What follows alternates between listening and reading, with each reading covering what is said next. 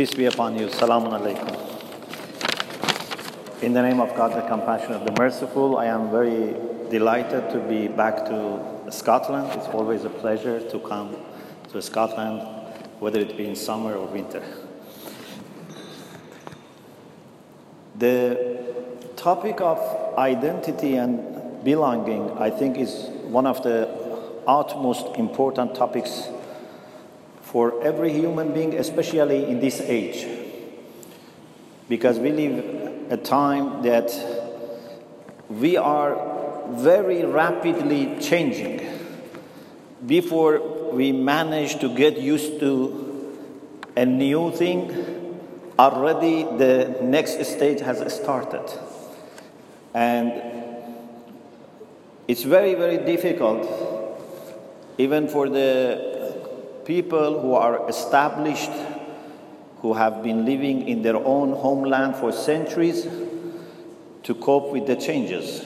Now you can imagine if we have people who migrate, who start life in another part of the world, how these rapid changes can affect their way of understanding of themselves and others.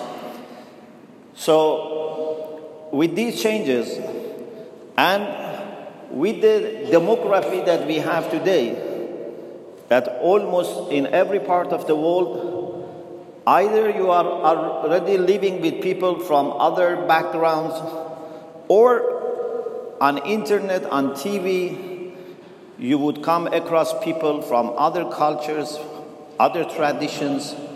So it's very, very important for us today to understand who we are. What are we supposed to do with respect to ourselves, our family, our community, our society, and international humanity? A few months ago in Italy, I was speaking with some pedagogists, and I thought maybe this example helps to better understand the significance of everyone's sense of identity, because now we all use computers. So, as you know, for computer, hardware is very important. The processor, the RAM, the monitor, everything is very important. But if executive or operative system, software, is not working, even you have the best hardware, this computer is not going to function. Our sense of identity is like that executive or operative software. If, for example, it's Windows, or I don't know, it's Apple, whatever, if that main software is not there, you cannot use the hardware, and you cannot install secondary softwares like word processor or whatever. So for us, that understanding that we should have about ourselves and our relation with other people is the main software that we should have. You can have a body which is very fit, very strong, but if you are confused about your identity, you cannot function properly, and sometimes you can even start harming yourself or other people, or you may, develop depression or, radicalism or whatever, because you are not clear about who you are and what you are supposed to do.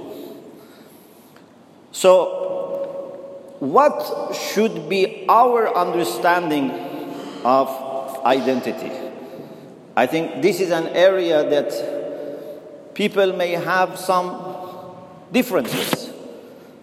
But in my understanding, certainly the tradition that you belong to, it can be religious, it can be spiritual, it can be national, it can be mixture of all. But a human being as an individual without belonging to a tradition, to a community, to a family is like a tree without roots.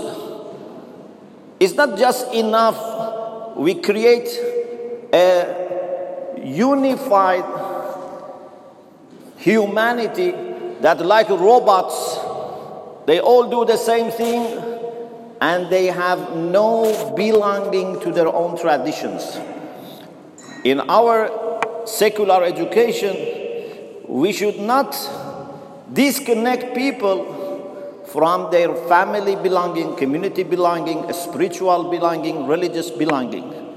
Actually, these are all the connections that, like pillars, can make a secular society more viable and stronger, instead of a secular society trying to get rid of these belongings.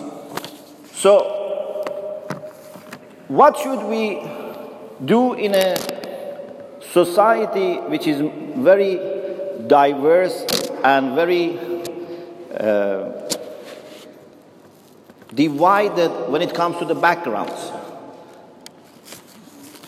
Here, there are two responses. Some people think if you want to have your own identity very clear, you have to, at least in your mind, separate yourself from other people. If you cannot physically separate yourself, you cannot live in a neighborhood that other people don't exist, or you cannot go to a school or university or workplace that others are not there. At least in your mind, in your identity, keep everyone separate except the people who belong to exactly the same background, the same tradition, the same understanding that you have. This kind of understanding of identity is very easy to implement, doesn't need lots of education, because you can easily say, you are what others are not. You are different from them. For example, if two groups of Muslims or two groups of Christians or Muslims and Christians live in a city or village, they can say, just keep away from them. Try not to be similar to them. In this way you are safe. Instead of telling them what makes you a good Muslim or a good Christian, what morals you should have, what contribution you should have, it's just easy to say, try to keep separate from them, at least in your mind and your identity. But this is not going to work, and I don't think this is faithful to our own traditions, which are coming from the same God of all human beings. I think the best way would be to teach ourselves and the next generation that how can you, with a strong sense of identity, relate to others, how you can see values in people who are different from you, and how you can fulfill your responsibility towards them. So instead of making everyone the same, we keep the diversity, because this diversity gives us more reason to be what we are, gives us more strength, but we use it at the service of humanity. And I think this is the beautiful mosaic that God has wanted for us to have. We can be all proud of our own traditions, our own nationality, ethnicity, our own homeland, our own country, but not in disconnection or separation or isolation from each other, let alone thinking that I can harm them because they don't belong to me. We should use all these belongings that we have in our identity as extra reason to relate to other people and identify each other. I admire what we see in Scotland as a good model, although still I think much more work has to be done. But it's a good model of this type of relation, that we have diverse traditions, but all understanding that they can be stronger if they are united and they work together.